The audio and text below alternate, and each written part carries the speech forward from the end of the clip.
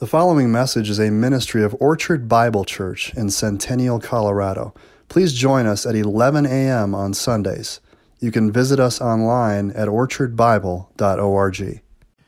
Well, good morning, Orchard. Today we're speaking on the topic, how to make wise choices.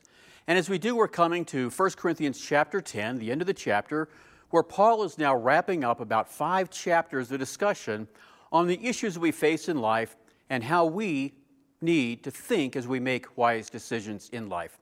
Let's pray. Our Father, we thank you for your word that you've given to us. We thank you for the promise you've given to us of Christ as our Savior. We look to your word now for guidance in how we lead our life, how we think about the issues of life, and how we now serve one another as we interact with each other in life. We ask for your insight into your word today, for it's in Christ's name we pray. Amen. As we come this morning to this passage of Paul, he's writing now to this church at Corinth who's got a lot of problems in the church, difficulties they're facing, and they've raised questions that Paul is now addressing. And one question he's addressed repeatedly now for some chapters is how we're to think about life, how we're to act in life, and what we're to do in the difficult areas of life, the gray areas of life. So the question now is the lifestyle choices that we make as believers. Now, throughout church history and even in our own day, there's always been questions about how we should think about life, how we should make decisions. One area I remember that's been particularly impactful in church history, in recent years in particular, has been the issue of music. What types of music is appropriate to listen to? Now we have classical on the one hand, and then we've got pop music and country music and rock music and rap music and all these different musical styles. And there's a lot of people that believe that there's certain types of music that are biblical to listen to, that are okay for a believer to listen to, and certain other types of music to which they're not allowed to listen to or shouldn't listen to because it's bad for them in their spiritual walk. For example, you might think that rock music was the cutting edge, and that certainly is true on where Christians should think about the music they should listen to. But I remember even in a Bible study some years ago with a very well-trained musician explaining to us as high schoolers that in fact even classical music may have a problem. On the one hand, Bach was okay to listen to because his was the music that glorified God. On the other hand, Beethoven was not, because Beethoven's music had a syncopation to it, a beat in the rhythm. And that rhythm might make a person feel like they want to move a little bit or dance a little bit, and we know that that leads to bad things. And so Beethoven was thought to be a bad style of music for believers to listen to. And I walked out of that Bible study thinking, what a load of nonsense that is. We all have to make decisions in life in what's important. Now, we're not talking about issues that the Bible clearly speaks to, adultery, lying, stealing, etc. We know that those are prohibited, that the commands of the Bible are clear. So that's not what Paul is talking about. He's dealt with that in many places already. But what he is talking about are those areas of life that we need to think through, how we should believe as believers and how we should make decisions. If you look to the Old Testament, you might remember the Old Testament wisdom literature. That literature is written to help the believers of the Old Testament, the Old Testament era Israelites, think about the issues of life. How are they now to deal with questions in life? The book of Proverbs, for example, is filled with proverbs, filled with principles that they're to think about and follow when they make decisions.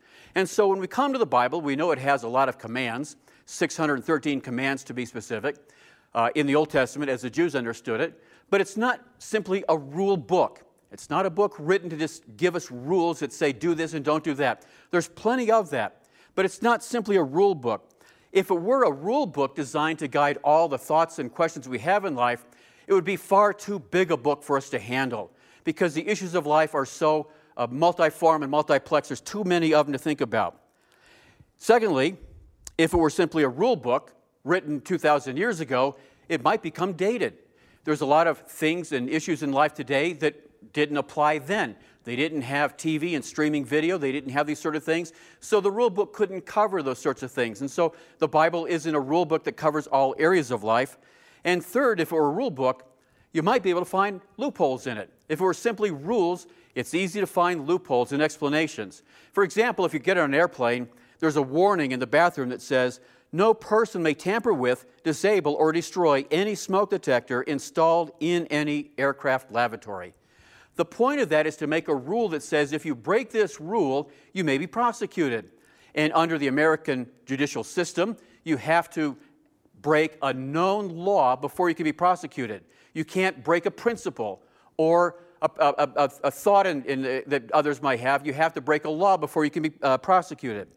And so rules we make for kids because they don't know otherwise, but for adults, for mature believers, we live by principles, and that's why we go to Scripture to find the principles of life that really shape our thinking and the way we live.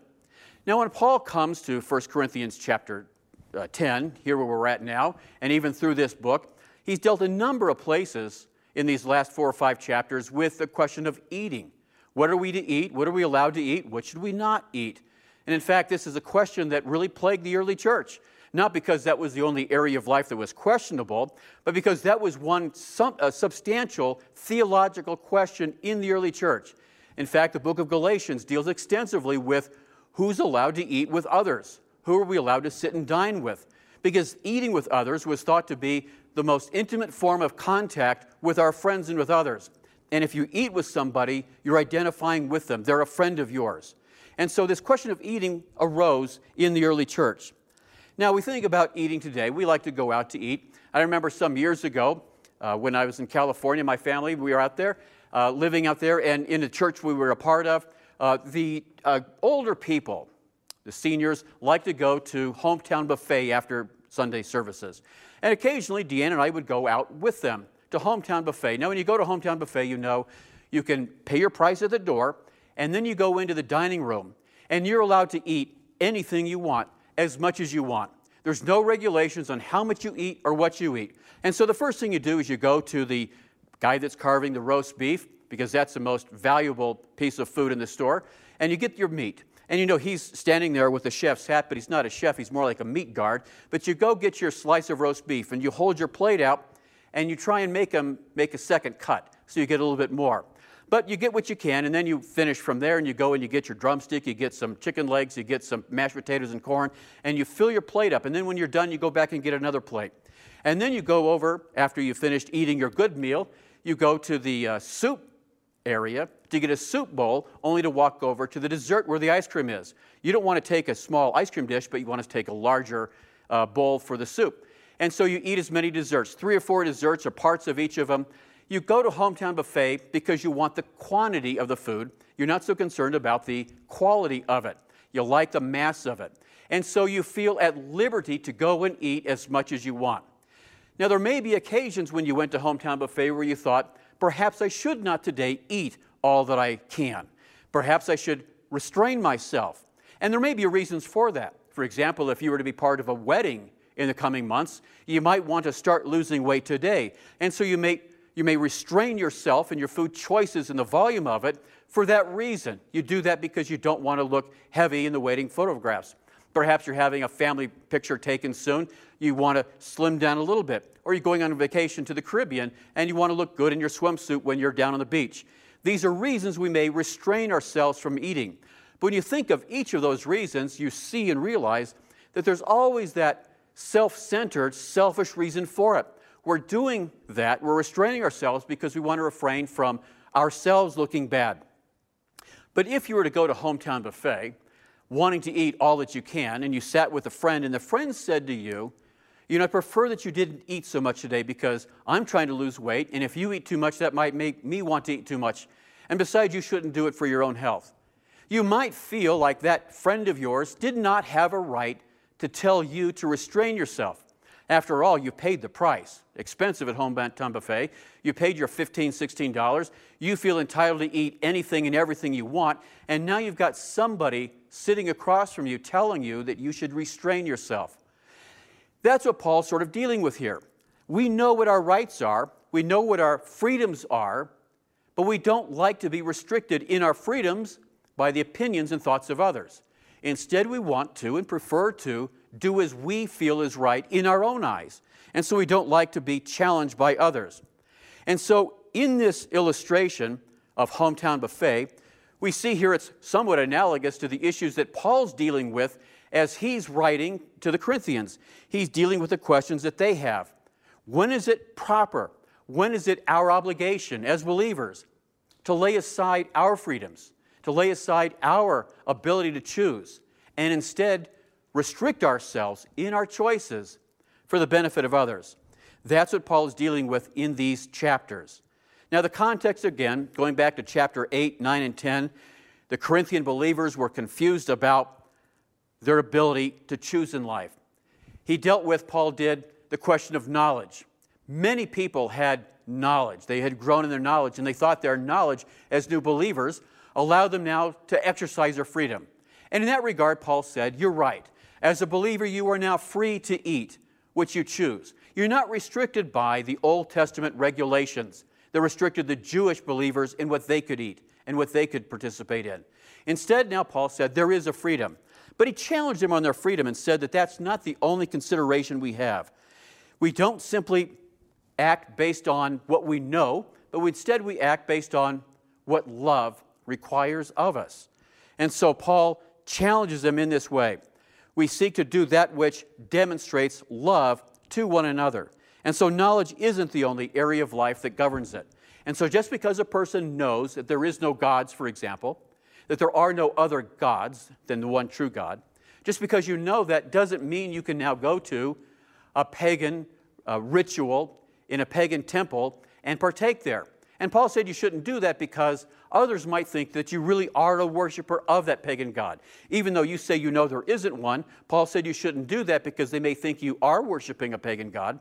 And Paul says, even though there are no other gods like our God, there is no other true God, there are spiritual realities and spiritual demons that are in place. And so for that reason, Paul earlier said you should not go to the pagan temple. So Paul is challenging them in this thinking. Now, as we come to chapter 10, verse 23, Paul begins with the words, all things are lawful, but not all things are helpful. Now, having read that should sound familiar to you because back in chapter 6, verse 12, Paul said the exact same thing. All things are lawful for me, but not all things are helpful. All things are lawful for me, but I will not be dominated by anything. And as we think about these chapters and what Paul is doing, today we want to ask the question, how can we make wise decisions? And so we're just going to sort of pick up where Paul was, hitting a few things we've already covered in prior chapters to sort of tie this entire section up. Because as he concludes these verses in chapter 11, verse 1, what follows after that are very different issues concerning head coverings, concerning spiritual gifts. And so Paul is now finishing up this entire discussion on how we think and how we act with one another.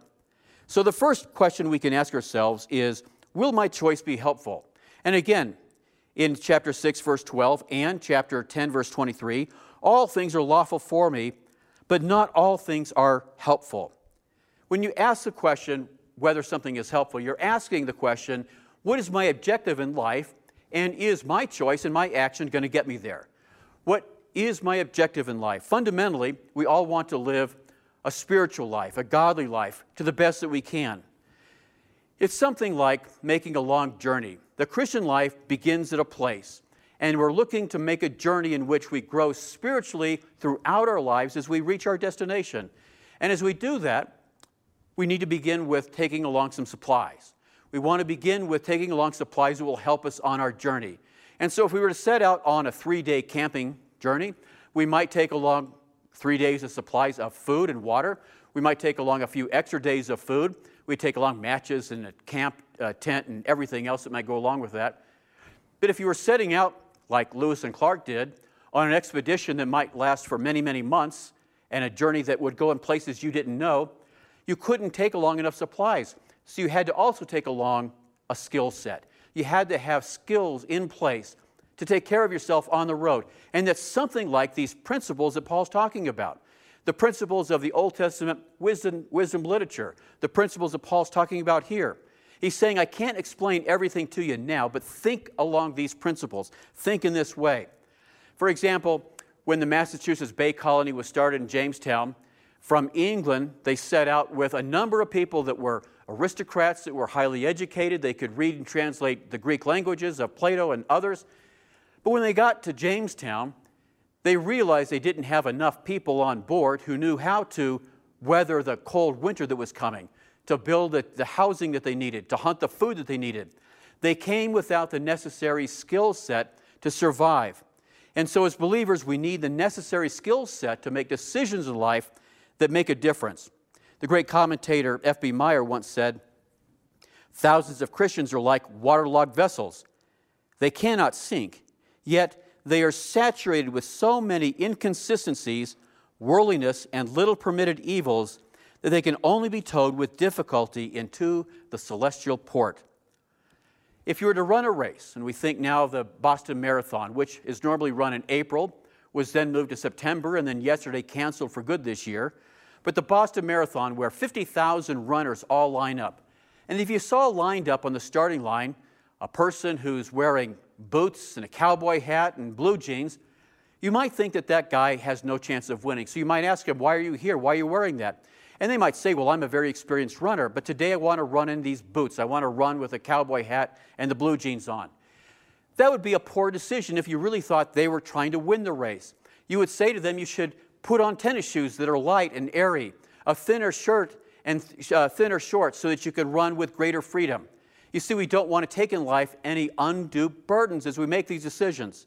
And so Paul is now dealing with that. We don't want any undue burdens in our life. And so we have to make choices that are helpful to our destination. Will my choice be helpful?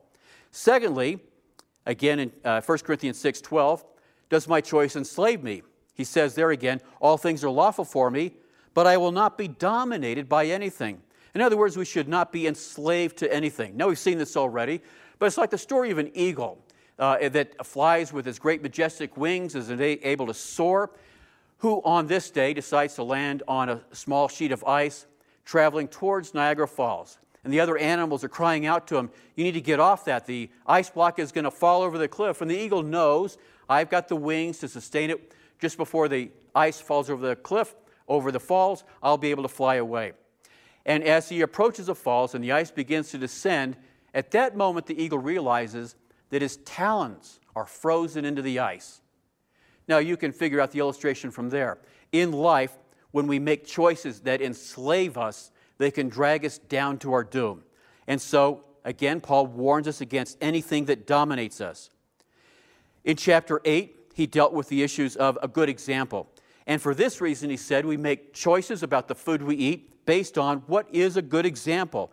He says, I'll make sure that he says in verse 9, but take care that this right of yours does not somehow become a stumbling block to the weak. And again in verse 13, therefore, if food makes my brother stumble, I will never eat meat, lest I become a stumbling block to my brother. And so Paul is looking always at the example he makes. And so he asks the question, will this choice be a good example to others? If people see me doing this, is it an example that may mislead others? And so those are the first three questions we may see from what Paul has talked about already. Now, in verse 23, we come to this passage, and the question is, does my choice edify? The word edify is related to the word edifice, which is a building. Does my choice build up? Does it edify? Beginning in verse 23, all things are lawful, but not all things are helpful. All things are lawful, but not all things build up. In life, we want to do the sort of things that build us up, that grow us in life, that give us greater spiritual abilities as we age in our spiritual growth. I know sometimes when we're young, we feel compelled to be radical in our faith. I know a few years ago there was a book published called Radical, and in it the author David Platt called believers to make radical choices in life, to make great sacrifices, and many followed that. But even as Platt grew older and began to look back on its effect, he realized that in the idea of radical, even though we want to stay true to the Word and make wise choices, we can overdo even some of that. In life, we have to also have some moments of recreation. In fact, the word recreation itself, I would tell you, comes from the combination of recreation. Recreation is designed to recreate us, to renew us, to make us new again, to give us new life. And we have to have that. We have to have times of rest. And so in our pursuit of things that build us up, there's also a place for recreation. Now we might think of amusement also. Amusement, the word muse, like a museum, comes from the Greek word which spoke of the muses. And in Greek mythology, there were the muses that inspired the arts, whether it's music or poetry or astronomy. The muse has inspired this sort of thinking. And so a museum is a place to inspire us, inspire our thinking. And so that's why we go to museums. The word amuse is a negation of that. It means no thinking. It means just to be flat out entertained without our thinking, without our own participation. Now we might think that we need some of that, and we do. We need to simply have a time when we lower the thinking and lower that and enjoy the moments of life. But Paul here is dealing with all of this, and he says, in our life we have to make wise decisions that build up. But there are essential things we must do, and non-essential things that are optional. And so that's kind of the place that he's dealing with here. And again he says, all things are lawful. Now he's not saying that himself, he's quoting them. The Corinthians were the ones who said, all things are lawful. I can do as I please. I can live as a libertarian. I can make these choices and not be obligated by the dictates of others. And so they were saying, basically, because I'm a believer, I can make these choices. And Paul is continuing to remind them that not all things are helpful and not all things build up. Instead, we have to look to who we are and do the things that actually do build up. And so we think not simply through the lens of permissibility, but through the lens of love.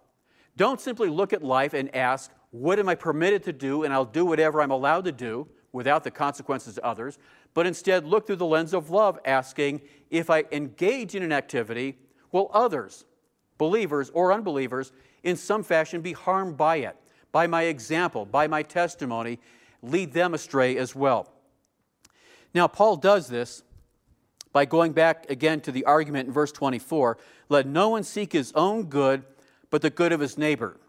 And this is the idea that our neighbor matters most. It's not our own choices that govern our own life, to our own desires that's most important, but it's our choices that affect others. That's where we have our problems.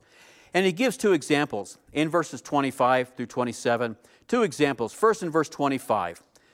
Two examples of these non-essentials. Eat whatever is sold in the meat market without raising any question on the ground of conscience. For the earth is the Lord's and the fullness thereof. And what Paul is saying here is, yes, you're free to eat meat. It should not affect your conscience. And why? Because as Psalm 24 says, God is the one who created all of it. And it's not affected by the fact that it may have been sacrificed to an idol. You are free in that regard. And then verse 27, if one of the unbelievers invites you to a dinner and you are disposed to go, eat whatever is set before you without raising any question on the ground of conscience. So if an unbeliever comes to you as a Christian and says, come eat with me, Paul says you're free to go. And you're free to eat whatever that unbeliever sets before you. And you don't have to inquire whether or not the meat you've been served came from the meat market that was filled by the meat sacrificed in the temples of the pagans. That's okay to eat. You don't have to ask about that. Now, there were uncertainties in the minds of many Christians because as Christians, many of them came from the Jewish world. They were Jews first who now believe in Christ. Christianity was still seen as a sect of Judaism. And so Paul is now saying that even with that, you're free as a Christian to make those choices. You're not obligated to those certain dietary restrictions of the Old Covenant. So you can make these choices. But the Christian must do so with a certain sense of love. We have to be concerned about others. And many were not. They were not concerned about others. So, although you're free to eat from the meat market, you have to look out for the others. And the reason you can eat freely is because God created it, and that's why we give thanks. We give thanks because we're eating what God has made. But is it permissible for Christians to eat with non-believers? That was an issue in the early church that plagued the early church. And of course, there's two considerations here.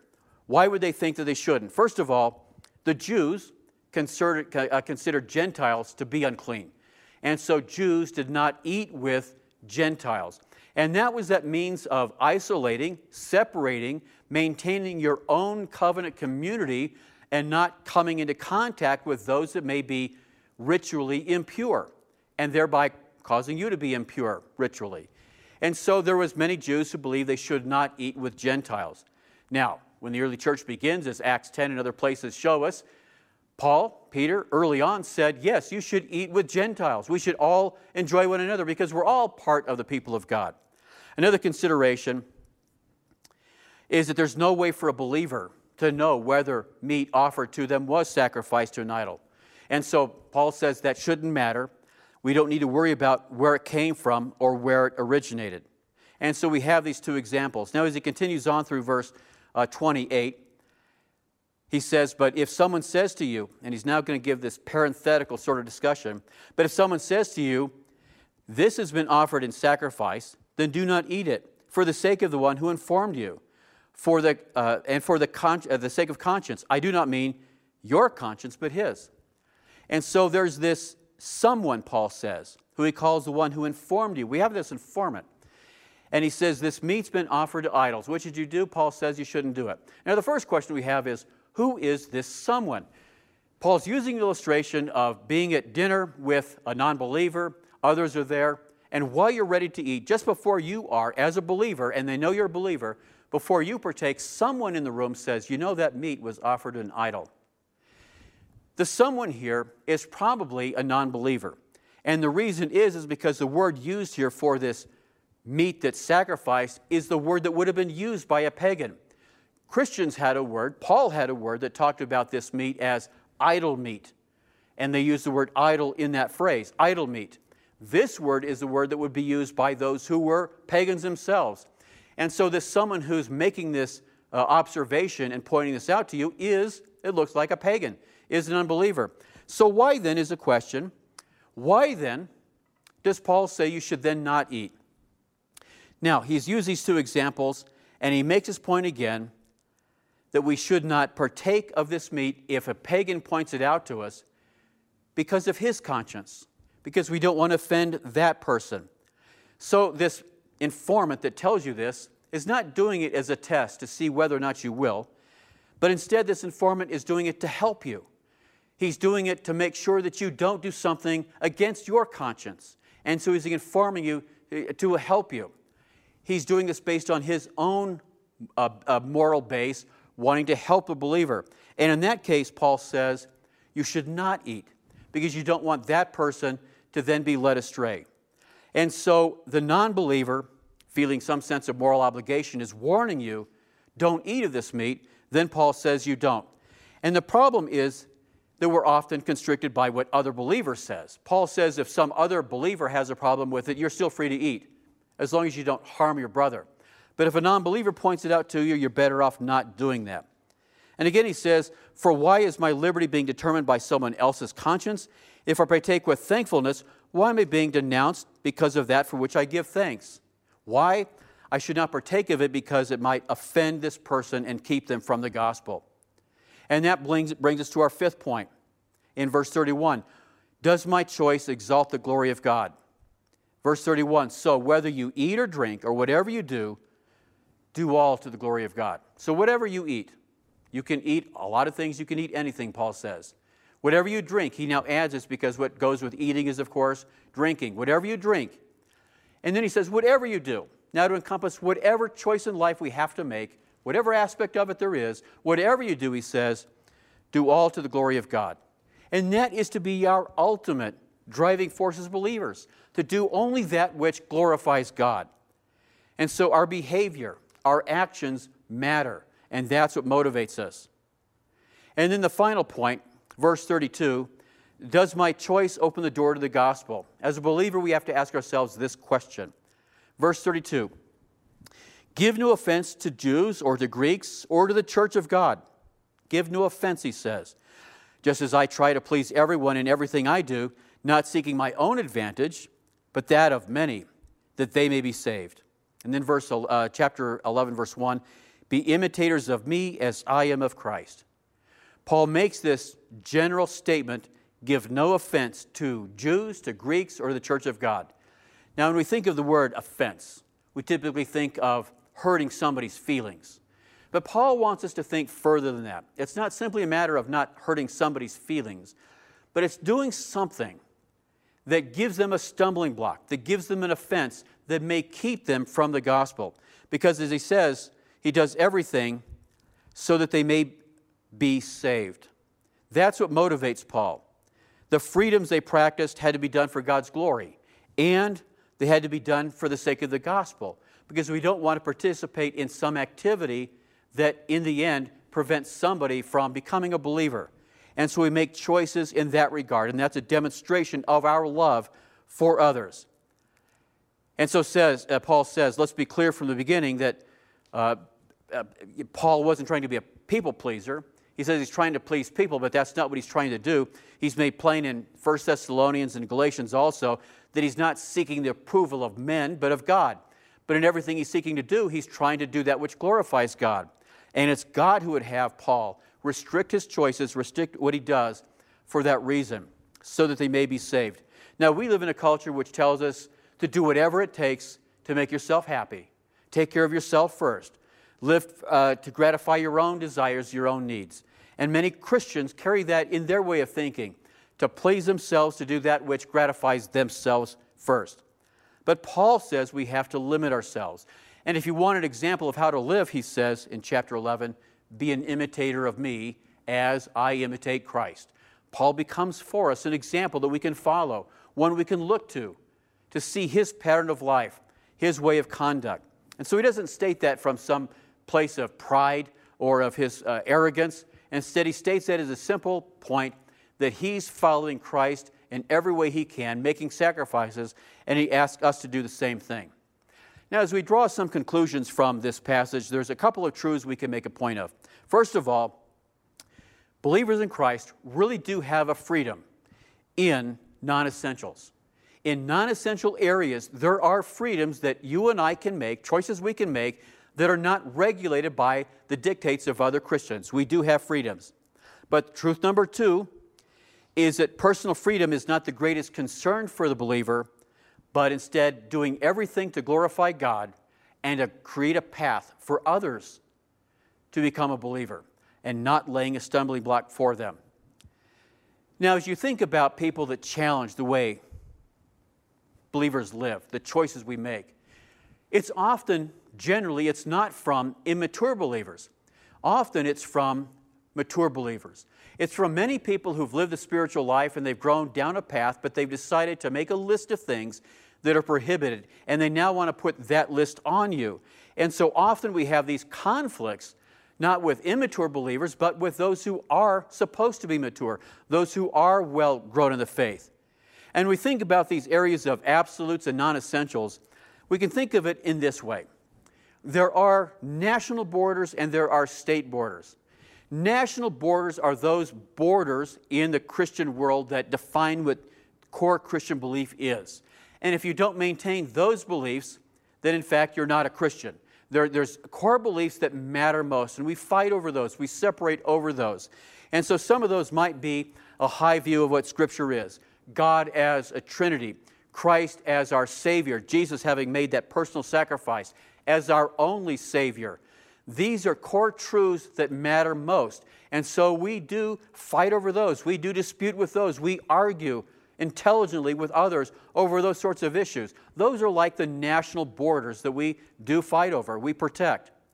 But then there are state borders. Now, state borders, we can disagree with the state nearby on how they govern themselves over how we govern ourselves. We may disagree with our government and like a different state's government. But either way, they're still states within the same country.